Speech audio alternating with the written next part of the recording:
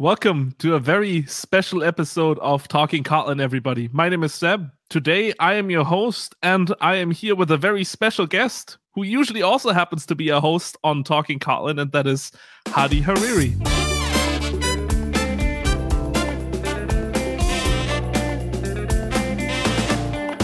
Hi, Hadi. Welcome to the show. Hi, Seb. Thank you for having me. And you finally managed to kick me off as host, didn't you?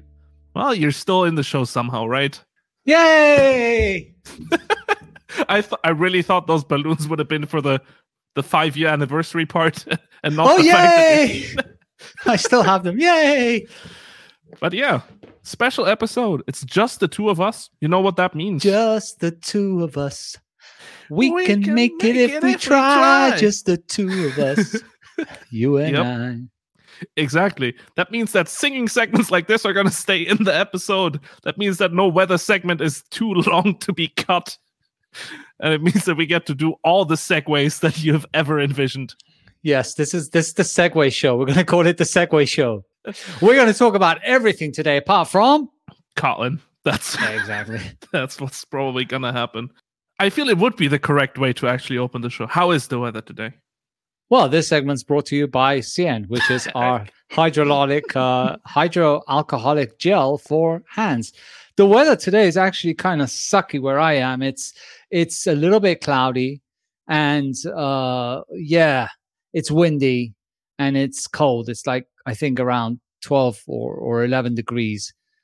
So I'm hoping it cheers up. Like this whole, I keep saying this, but I can't live in a place where I don't see the sun every day.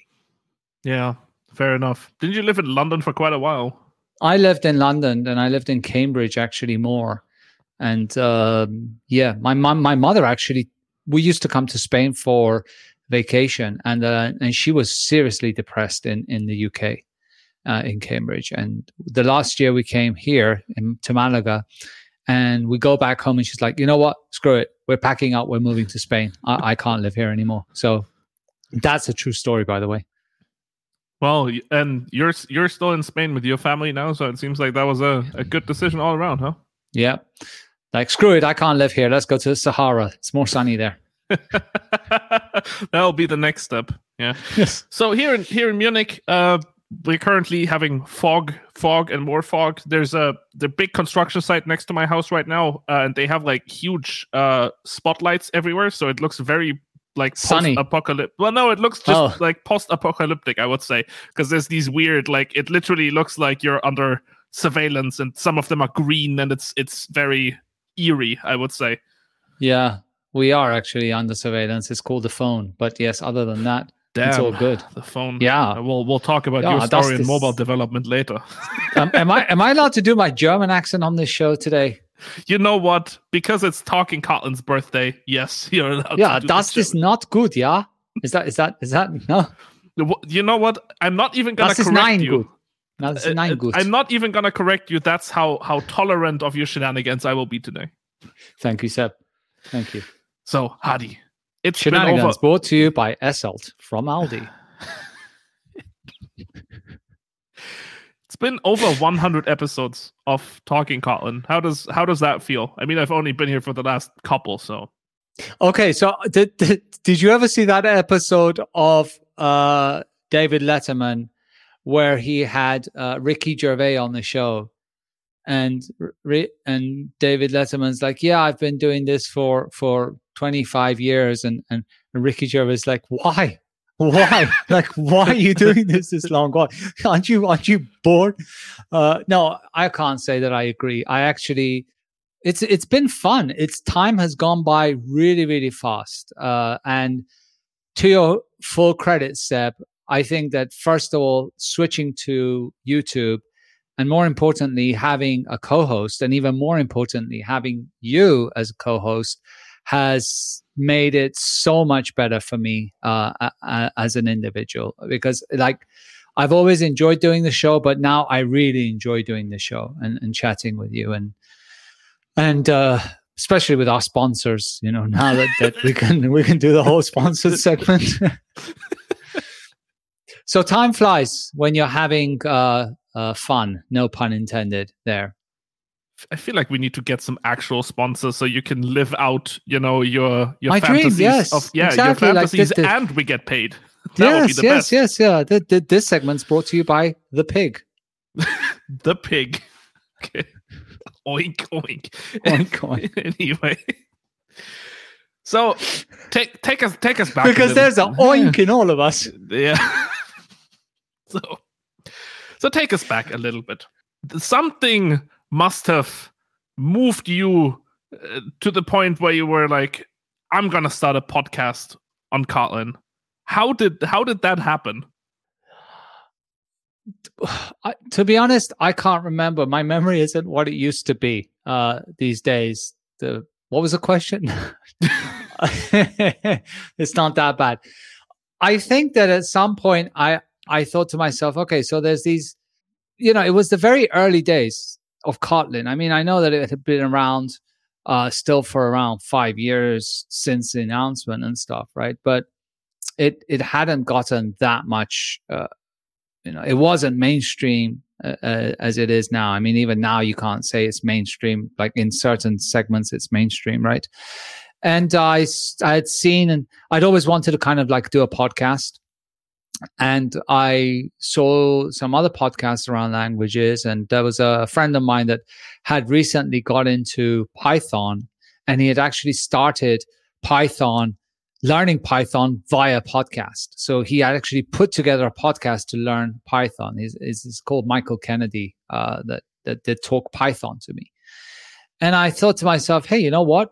Maybe we should do something around Kotlin. Now, back then, again, it wasn't that well known. And my biggest fear was like, do I have enough for episodes, right? And I remember that I made a few mistakes in preparing for that. So I kind of like ran it by a few people inside JetBrains, and they're like, yeah, okay, yes. Some said it's a good idea. Some said, well, yes, but even so.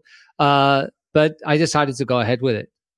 And now, well, we it seems that there was enough content because it did manage to fill a lot of episodes. Yeah, but like one of the things that I did early on was to make sure that I wouldn't, because I have a very bad habit at times, which is I get so energized and to start something. And when you do that as a series, and you're like, after the third one, you're like, oh, I can't be bothered anymore. That's why I've only written like a couple of books and no more. Because after you get like through chapter 7, it's like, do I really have to finish this book? Do I really have to finish it? You know that, right, Seb? Yeah. So one of the things I said to myself, I tell you what I'm going to do is I'm going to put together a sheet of up to 1 year of episodes. And I thought I'll release one every 2 months. And then what I did is come up with topics and then reach out to every potential guest and say, hey, I'm thinking of starting a show. If I do, no commitment, but if I do, would you be willing to come on the show and maybe talk about this? Once I had like 30 or so signed up, then I said, yep, I'm going to start the show. So, and then from there, it just kind of like grew as Kotlin grew, more ideas were coming, more topics were coming up, and then we just kept bringing more people on. And who was your first guest? It was Andrei Breslov, obviously. And the first one, I mean, this show. You and I have been doing it for a while now, and you know that I think the most important 2 words of this show are wing it, right? Because we basically wing it. But the first show was meticulously planned. I had all of the questions ready, and I knew what I wanted to ask Andrei, and I had written it all down, and away it went. And I asked it, and it was one of the most popular shows, but it didn't feel natural to me. I didn't feel like I was so worried and nervous about everything going okay that I just felt so tense, and I didn't like this having to ask a whole bunch of questions, because apart from other thing, it involves research, and I'm like, I don't want to do that. I just want to wing it. So yeah, I only did that on the first episode. Now the second episode, that's another story. Oh. So since we're already here, do tell us the story of the second episode. So the second episode was with Jake Wharton, and I was new to all of this, right? So I bought myself a Zoom X6 device. So that's an audio interface, right? Yeah, it's an audio interface that records on a memory card, and you have different channels, right? And I had these amazing microphones and everything, and the primary reason for this was also because I wanted to do this on the road, right? I wanted to take the mic and do it on the road, so I had everything set up, and then I invite Jake, and I had a horrendous cold that day, a horrendous cold. Like my voice was like this; it was so blocked, right? And so Jake comes on, and he's like, "Hey, so do you need me to record on my end?" I'm like, no. This was a remote recording at that point. Yeah, this was a remote recording. I'm like, no, don't worry. I've got this amazing audio input. It's recording my channel. It's recording your channel. It's all good. You don't need to worry about recording on your end. Because a lot of times when people invite you to a podcast, back in the old days, it was like, yes, you need to record on your end as well, whether it's as backup or to get the original sound. And so I start to ask questions from Jake, and it's going really well. And I haven't written anything down, and it's just like going really well, right? And we're 12 minutes into the podcast, because I can see the timer on the thingy, and then suddenly I look at the timer, and I'm like, oh shit, I didn't press record. It's just going without record, and I'm like, what do I do at this point? Do I stop Jake and say, hey Jake, I'm such an idiot. Can we just repeat the whole thing because, I didn't record? And what had happened is that Jake had said, well, I'm just going to record my end just in case anyway, right? So the show finishes, and I'm like, now I've got these sweats, like, right? Like, what am I going to do? I can't start the show 12 minutes in, right? So I say to Jake, I'm like, hey, Jake, by the way, throw me over that recording just in case I need it. So he's like, yeah, sure. So he sends me the recording, and I'm like, thank God for that. I said, if it's good quality, I'll just use that, right? So I start listening to it, and of course, Jake's recording has only recorded Jake. Mm-hmm. It hasn't recorded me. Yeah. So now I've got my own recording where I did hit record 12 minutes in, and then another segment which is Jake, and it's only his voice. So I'm like, okay, back then my memory was better. I'm like, okay, I'm going to listen to Jake's responses and ask the questions again. And I've got to do it now, because if I don't, my voice is going to change, because in a week I won't have a cold anymore, right? So I had to actually sit back, listen to Jake's responses, and then ask the questions, and then do a whole bunch of editing and put it all together. And the end result was smooth. You couldn't even tell that this was like 3 different audio inputs and stuff. And it was just like, yeah. So that was I sweated a lot on that one. But that sounds like proper show business. The show must go on. The show must go on. Exactly. Even if we have to splice it together from 3 different audio sources. Yeah.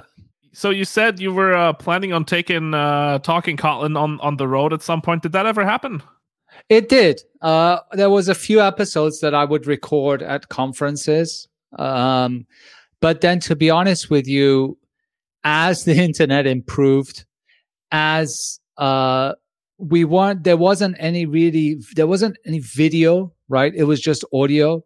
So then the question was like, what is the benefit of doing this in a crowded place if I'm just interviewing a single person, right? And then, I travel a hell of a lot, and I like to travel light, right? We're very much the same, those that travel. And this is bulky, right? Because it's a little box, but then it's got extra batteries you got to pack. Then you got to pack the microphones. Then you got to pack the cables. And then suddenly a 3-day trip, I need to take 2 carry-ons because it just doesn't fit, right? So I didn't do that for many times. And then, as I mentioned, like, the connections and the software started to improve, and it's just like, yeah, we could just do this anytime that suits both of us. I think, again, now that everything's remote anyway, probably it wouldn't have made that much of a difference anyway. Obviously. I mean, right? Yes, I also realized that, in 5 years from now, there'll be a pandemic, so I better not get used to this and just keep it to the bare minimums. Yeah. You can see the future. Totally. If only I'd known this, if only I'd seen that future in the stock market as well. There's still time, We said already, well, there was a point where you said, I really want to do a podcast on Kotlin. But that probably means that you were already convinced at that point that Kotlin would be like the next big thing that you would want to pour your energy into, right? So how did going back like one step further, like how did that happen? How did people bribe you or convince you to get on board with Kotlin like in the early days? The first time that this happened was back, I can't remember when it was, but it was like a year after the announcement or something like that. And I hadn't even looked at Kotlin. I haven't even played with Kotlin or anything like that. And Andre pinged me one day, and him and I didn't really know each other either, right? I mean, he'd heard of me, I'd heard of him, but we weren't really talking or communicating or interacting much. And he pings me. He's like, hey, Hadi, so listen, I hear that you speak at conferences, and I've been invited to give a talk at OSCON in Portland on Kotlin, but unfortunately I can't go. Do you think you could give the talk? And I'm like, Portland? I've never been to Portland. Absolutely, I'll give the talk. Yes, absolutely. But before that, I'm like, oh, Andre, well, I'd love to, but the thing is, I don't know Kotlin. I don't even know Java. I don't even know the JVM. And he's like, yeah, but it's in 1.5 months. I'm like, oh, okay, then fine. I'll have enough time to pick all of that up. So it was in 1.5 months. So I started to play with Kotlin, and I started to put together the talk. And I remember that I made a tremendous mistake because I came from .NET and C#, and I was used to the conventions in .NET and C#. And it was only after the talk, and this is that I did send the Andre the I can't remember if I sent him the samples or not, but at some point a few months later, he comes to me and is like, oh, by the way, Hadi, in Kotlin, we follow the convention of lower camel case as opposed to upper camel case that you do in C#. So please try and rename your properties. I'm like, you could have told me this before. But anyway, I put together samples, and I was fairly confident that I know enough of the language, because back then, like, the surface area was also kind of small, right? Mm-hmm. Now, I didn't know much about the JVM. And in fact, one of my most successful blog posts are the minimum survival guide for the JVM, which I wrote out of my own frustration of coming to this JVM world and not understanding anything. So in that blog post, it's like a complete guide of what is the JVM, what is the JDK, what are languages, what is Java, what is all of these things, right? You can find that on hadihariri.com. And this segment's brought to you by hadihariri.com. So please subscribe. So to what? I don't know anything. I'll put a subscribe button on my website. Okay. So anyway, I prepared and I went, and I go there and I'm like, okay, well, not a big deal. Kotlin, no one's heard of. It should be okay. And I go the day before to look at my room, and I've got this room that fits like 800, 900 people, right? It was massive. It was like so huge. And that's when I started to shit myself, right? And I'm like, this is just going to go horribly wrong. And the next morning I go to the room, I'm ready there. And at the end, like 8 people came to the talk in a very, very, very, very massive room. And I gave the talk, and I got the feedback that everybody would give you at those early days. Well, this looks a lot like Scala. Why not Scala? Or this looks a lot like Groovy that has static typing enabled. Why not Groovy? And then after that, I kind of said, you know what? I kind of like this Kotlin. It's kind of more, it's like C#, but more concise. And it's like JavaScript, but static. And in a way, it was really like that. And I was doing quite a bit of JavaScript back then, right? Because I kind of went from C# to JavaScript to Node.js for a while. And I was doing JavaScript and I'm like, this is really cool. So I started to get more into it. And and then at that point, I just kind of picked it up and it started to become a thing. There was a lot of pushback from people externally. Like every time you would go to a conference, I remember the next conferences that I started to submit to, there was like, 2 people in the room or 8 people in the room or 10 people in the room. And I started to go to .NET conferences showing Kotlin. And there I started to get a little bit of traction because many people that were .NET developers, they weren't specifically there because of .NET over JVM. They were there because C# over Java. They prefer C# to Java as a language. So when they start to see Kotlin, they're like, oh, this Kotlin thing is actually quite cool. And so that's how I kind of like got into it and stayed with it since then. So you mentioned beforehand that you were writing some JavaScript and Node.js, I guess, with a bunch of Express.js as well, right? Yes. In fact, I even did a course on Express.js, and this segment's brought to you by. No, I'm not going to mention that. Yeah, I loved Express.js. I really did. I loved it, and in fact, Wasabi, which was a framework that I created, was basically Express.js, but in Kotlin. That's how Wasabi came about. So the reason why I actually brought this up is because I understand that Wasabi, through a couple of twists and turns, then somehow ended up to be Ktor. Yeah, so I mean, Wasabi was my way of learning Kotlin more. And also experimenting with what was possible with the domain-specific language aspects of Kotlin. And also because I loved Express.js, right? Mm-hmm. And I thought, why not put all of these things together and create some kind of server-side framework, right? That was after my adventures with Spec, which was a behavior-driven development framework, which I did in Kotlin. Then what happened is that coroutines came out. And Ilya Ryzhenkov, one of our colleagues, as you know, was also experimenting with DSLs and was also experimenting with creating like a HTTP framework. And he decided to kind of like do that built on coroutines a little bit, which Wasabi wasn't using coroutines. And then I thought, well, okay, let me try and convert Wasabi to use coroutines. And then at some point, I'm like, it doesn't make sense to do this, right? It doesn't make sense for 2 people at JetBrains to be working on 2 different projects that are essentially the same idea. Mm-hmm. So Ktor was being used internally at JetBrains at the time for some product, which then eventually evolved, although it didn't evolve. I mean, the idea evolved into space. So I said, you know what, I'm just going to discontinue Wasabi, leave it there if anyone wants to use it. And there were people actually using it. And I'm going to put my efforts into Ktor. So I didn't at that time actually get further involved into Ktor. I just, started to do some advocacy for it and stuff like that. I wasn't part of the Ktor team. That came later. Yeah, and I think like that connection has kind of closed itself again recently. I think you've been the Ktor team lead for how long now? I think just over about a year. About a year. Yeah. Yeah.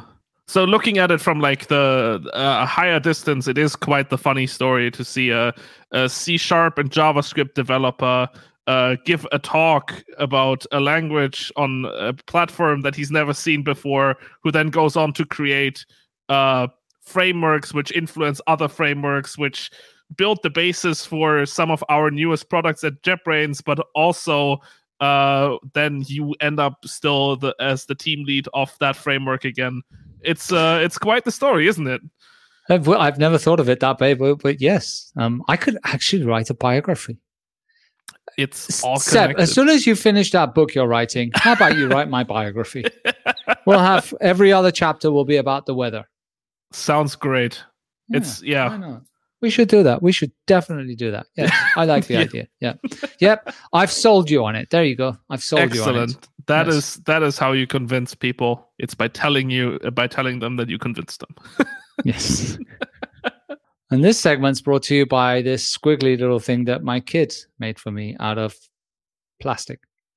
kind of coming back again to your whole career as a Kotlin developer advocate, right, from the beginning to the, are there some points that really stand out to you during the journey that you had with Kotlin over the last years? Well, obviously there are some very memorable moments for me that are wonderful memories. Like I'll always remember that first talk. I'll always remember the first talk where I had a lot of quote unquote hate and pushback also from non-believers. And then, it's opened so many doors for me, and it's allowed me to do so many different things, right? Like, for instance, KotlinConf. KotlinConf was, an amazing experience to put on a show for 1,200 people. It was also very, very scary, right? And then, of course, I got to do several Google I/Os, and the first Google I/O was really, really exciting. And the whole announcement at Google I/O, which unfortunately I actually missed because I was on a plane to Google I/O, was really, really exciting. And being involved somehow in knowing that announcement is going to be made, and the decisions and the back and forths, and it was great to be part of that. And you were also on stage on Google I/O, right? Yeah. I can imagine that was also a whole different scale than usual. That was, and I remember we were at that I/O with Max. Sorry, when you say Max, you mean Max Shafirov? Yeah. I assume. CEO of JetBrains, for everyone who does not know. Sorry. So we used to we were staying at a place which was sufficiently far away from Google I/O. I mean, it was like an hour walk, right? Mm-hmm. And every morning we at a conference, what do? You go to the conference, you eat, you drink, you eat, you drink, eat and drink, right? So we say, okay, you know what? We're going to walk to Google I/O every morning, right? And it was like an hour walk. Cardio. Mm-hmm. Yeah. And so every morning during this thing, and I arrived already the day after the announcement, and I think I arrived on a Wednesday or something, or Tuesday, and my talk was on the Friday. And I was really, really nervous. I mean, I was really, really nervous. I mean, I'm still very, very nervous every time I give a talk. And I think that's absolutely a good thing, right? To be nervous. But for this particular one, I was extremely nervous. And I had decided to do live coding, right? I didn't want any kind of slides or anything like that. I just wanted to do live coding. And I had to put together a story with the live coding that would make sense. Mm-hmm. That there was a continuity, which at the same time would somehow highlight all of the features that I wanted to talk about in Kotlin. Yeah. And so, on the Wednesday and the Thursday and the Friday, not the Friday, but the 3 days during this walk, I kept going over the ideas with Max, right? Okay, I'm going to do this, then I'm going to show that. And then, he was great because he was always giving me feedback well, what if you don't, do this instead, or lead that into that, right? And it was really, really helpful. But I was still so damn nervous, to go on that stage. I mean, I think it's probably one of the most nervous times in my life in public speaking, because it's also from the stage. It's from outside, it's overwhelming. Right? When you look at it from the outside of the stage, it's very overwhelming because it's a very big stage. When you get on the stage, it's actually not that overwhelming, right? Because it looks much smaller than it is. I mean, it's not. Yeah, perception is different. Okay. But yeah, it was nerve-wracking time, and of course, I screwed up during it, as everyone famously pointed out, many times. So yeah. But still, I think that's probably one of the most. I still remember watching your talk on Google I/O, and I was I was still in like disbelief that this weird niche language that I had found a while before was now up on the big stage with a name like Google behind it. I was truly impressed, and I think this was actually one of the first times that I saw your name as well. One of the other times that we almost crossed paths, like way before we actually ended up meeting. Because you, I think, together with Sveta Isakova, one of the other developer advocates in the Kotlin team, you did like dev nights or something like that in Munich, and you came to my university, and you actually apparently you gave a talk.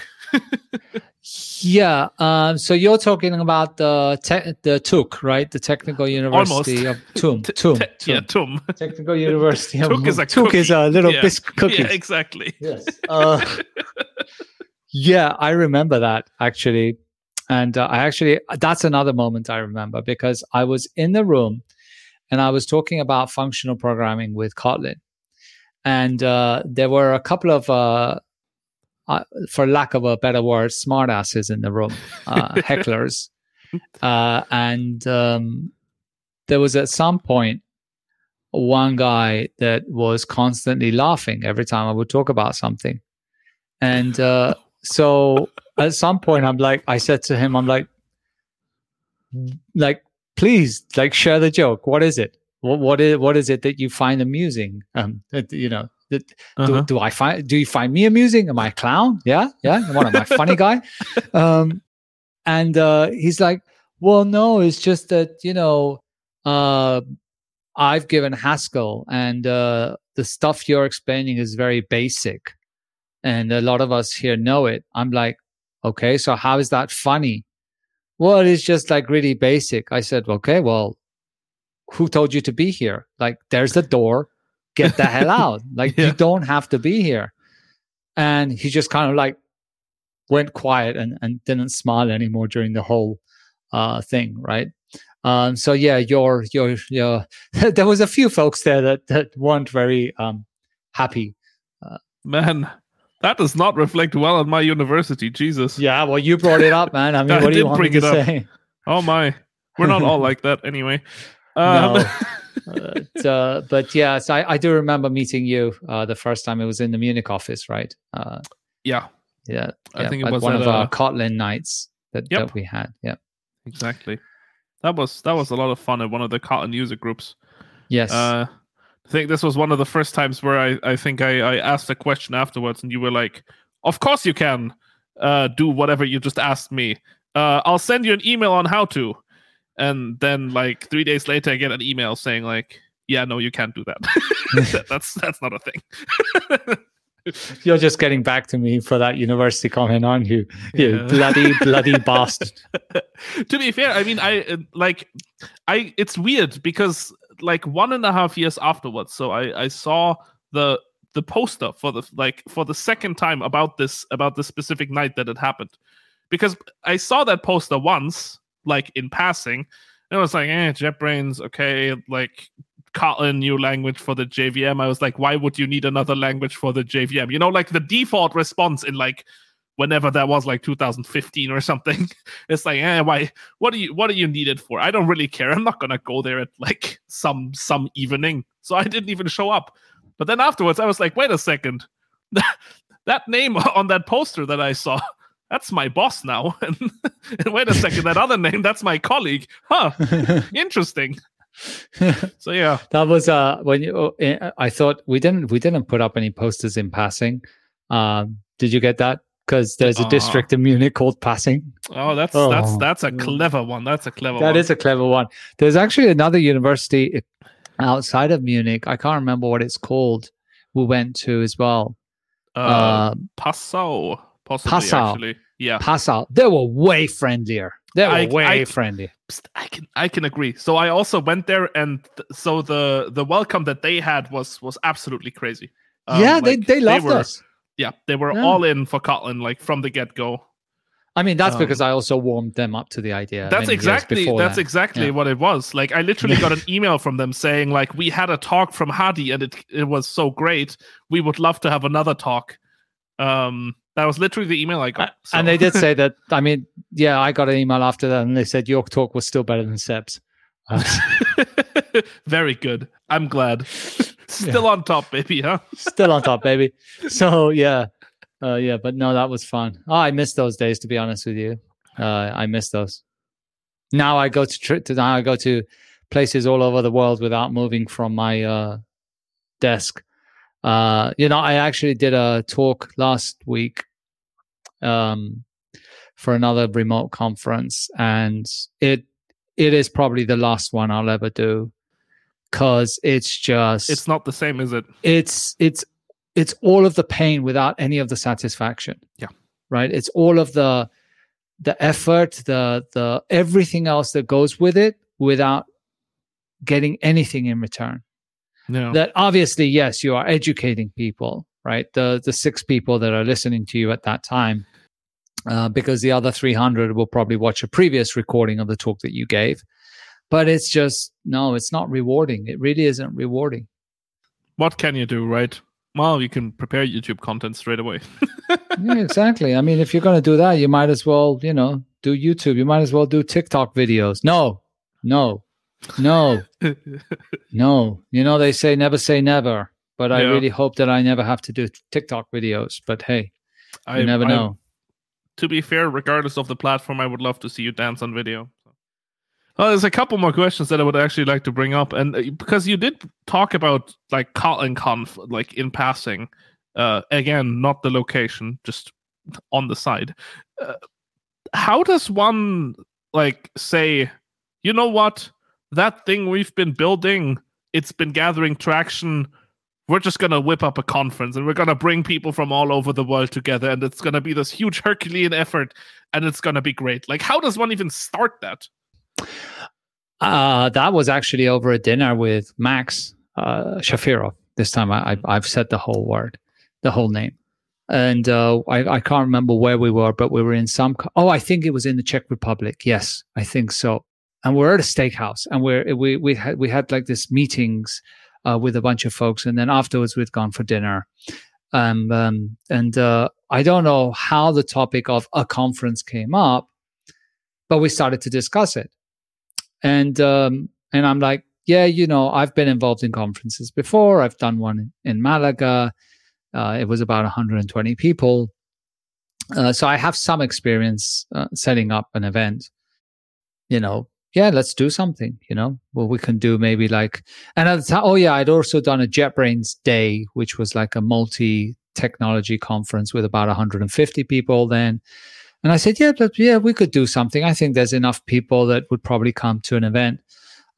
So let's, maybe do something for 250 people. He's like, no, not 250, more. I'm like, okay, I don't know, what, 300, 350? He's like, no, 1,000. I'm like, get out of here. Like, no way. No one's going to come to a conference around Kotlin. It's not that well known. We know. It's like, no, 1,000. And I'm like, Max, it's just going to be like, it's risky. It's, what if we don't get people? What if it doesn't, what if 200 people show up? It's going to look really weird, right? He's like, nope, let's do 1,000. I'm sure it'll be fine. So I said, okay. And we shook on it. And he's like, yep, 1,000, right? I'm like, okay. And actually, we didn't shake on it then. We shook on it later on whiskeys, and I had too many whiskeys then. Next morning, I wake up. I'm like, oh shit, what did I agree on? So we started to go look at venues, and we said, where are we going to do it? San Francisco. We got to do it in San Francisco. Like, it's got to be there, right? I'm like, okay. So we went and we started to do it, and we had the help of some partners back then, and we started to put everything together, and then get the speaker tracks, and then again like hey, we're thinking of putting on a conference. If we do, would you want to come and speak at it? Blah blah blah, right?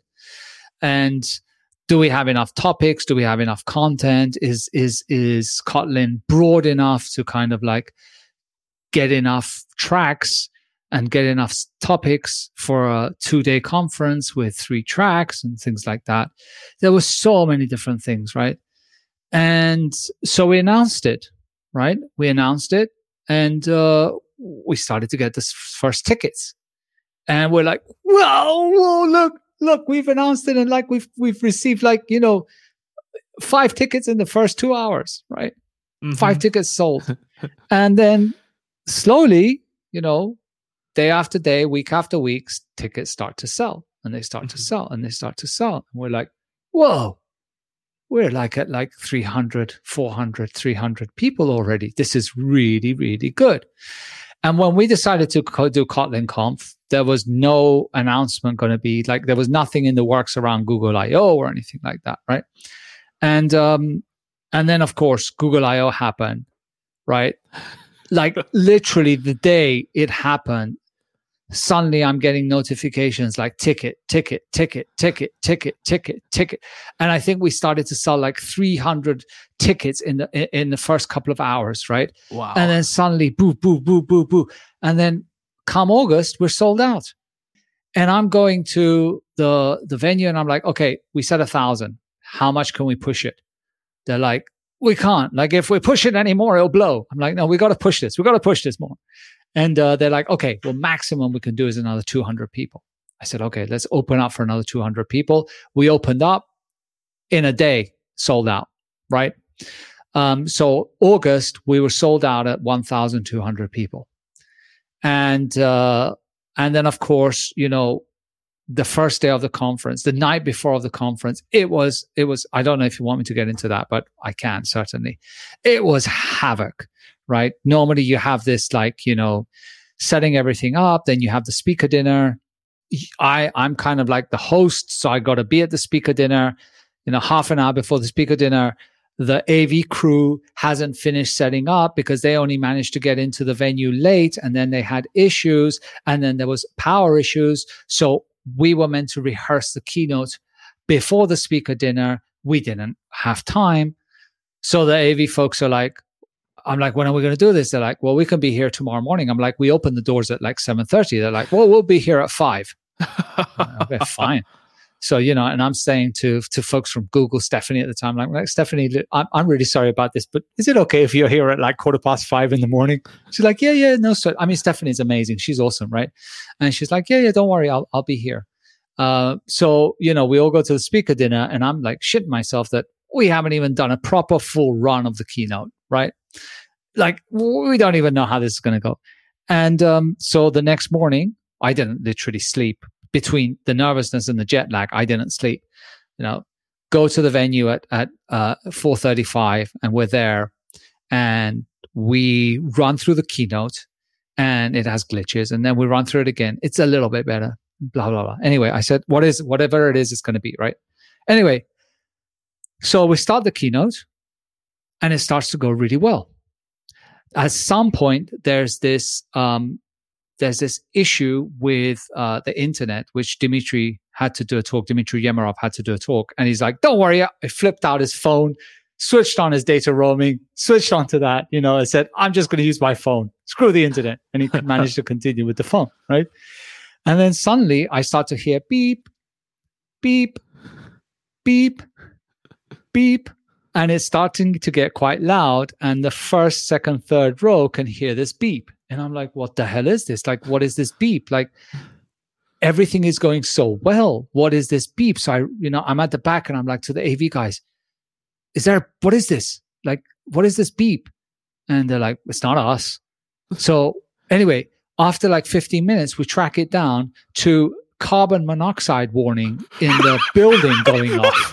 Oh right? My God. Because there's too many people in there, right? Fortunately, we're in September, so it's not freezing cold. I think it was September or October. I think it was September. I can't remember. Anyway, it's not that cold in San Francisco. So the doors are open. We open all the doors behind, so there's fresh air, and we're on the porch, so it's nice breeze. But this bloody beep, beep, beep doesn't switch off. In the end, one of the people from AV, he's like, "Oh, screw this!" He goes and takes some duct tape, slaps it on the center, on the sensor. He's like, "Okay, that's it. It's done." Right? And the beep, beep stopped. So, in the video, I think if you listen, you can faintly hear the beep, beep. But if you ask anyone involved with the keynote, they're like, "What stood out for you?" This like the bloody beep, beep, beep. Well, I hope that was carbon dioxide and not carbon monoxide. Yeah, sorry, carbon dioxide. Okay. Did I say monoxide? Yeah, I think that would have been pretty bad. Yeah, but no, okay. Was, nobody got hurt in that keynote.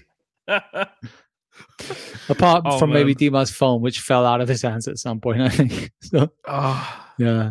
So, yeah. And then the next year we said, okay, well, we got to up this. So we did 1,300. We sold out about 2 months ahead of time. The following year, we upped it to 1,500. We sold out like about a month ahead of time. And then KotlinConf Montreal was for 2,000 people. Mm-hmm. And when we put the tickets on sale, like already, I think it was only about a month or month and a half in, we had already sold over 1,000 tickets. But then, everything went to hell, and we had to refund everyone.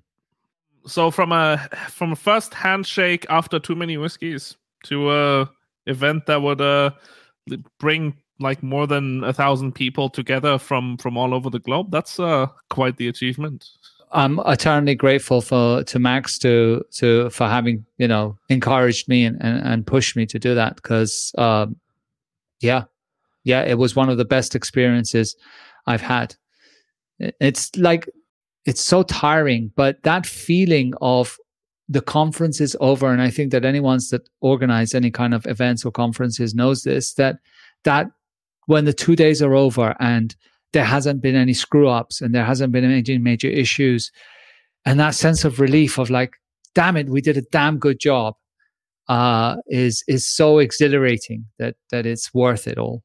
I still remember you very frantically running around with an earpiece in Copenhagen. That was the best part. That earpiece was like the coming place. I love that. I'm like, I've been for like 3 years wanting to get one of those earpieces. I actually enjoy it. Like it's so much fun. It's so much fun. I mean, one person like said to me at one point, they're like, "Why are you doing this? Surely you can find someone to do this." I said, because I love it, because I enjoy it, because I love being part of it. I enjoy the process. I enjoy coordinating. I enjoy it. Why shouldn't I do it? What is wrong with doing this? I love it. I honestly think everyone who was at KotlinConf felt that you and the whole team that has organized this were in there like 110% with so much passion. Yeah, and I have to mention, like, we're talking about me here, and it's not me. Like, there was an entire team behind this, right? And there were so many folks. I mean, the initial ones we were doing, as I said, with some partners, but then the later ones, it was more, a lot of the JetBrains folks were involved, and my right hand there was my equal hand there was Varia Paulina, which one of our colleagues, and she's in charge of all events at JetBrains, and like I couldn't have done it without her. She was amazing and taking care of everything, and as everyone else involved. I mean, you yourself remember how much work you were doing for all of the activities around the booth and the games that you and Sveta were putting together, the challenges. It's a lot of hard work. Like, yeah, and it all comes together. It all comes together. It all comes together, which is the great thing. Like that feeling of all of these moving parts come together.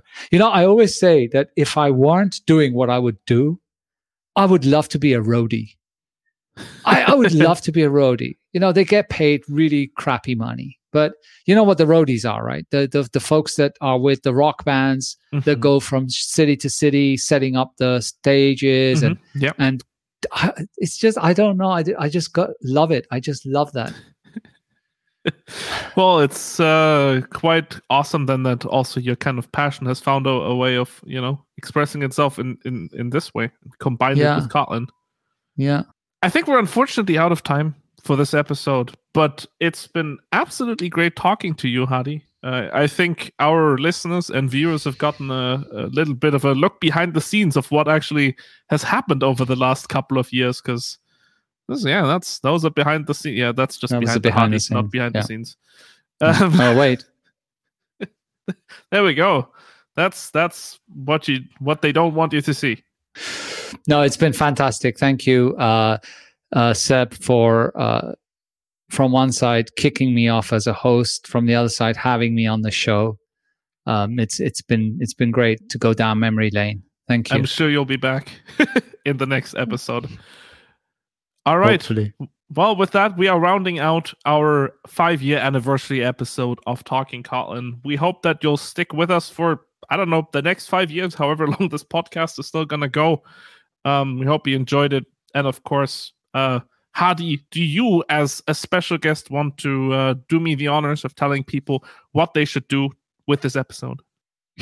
That sounded really, really rude. What they should do with this episode. What you should do after hearing this episode is hit the subscribe button, hit the notification, and of course, hit the like. Now, remember, you can hit the dislike, but it's not going to brush your own ego because no one's going to see that you disliked us. Only us. And we know we will hunt you down. We will find you and we'll make you change that dislike to a like. Make sure you don't forget to hit the bell as well to get notified about new things. With that, we're signing off. We'll see you in the next one. Take care, everyone. Bye-bye. Bye-bye.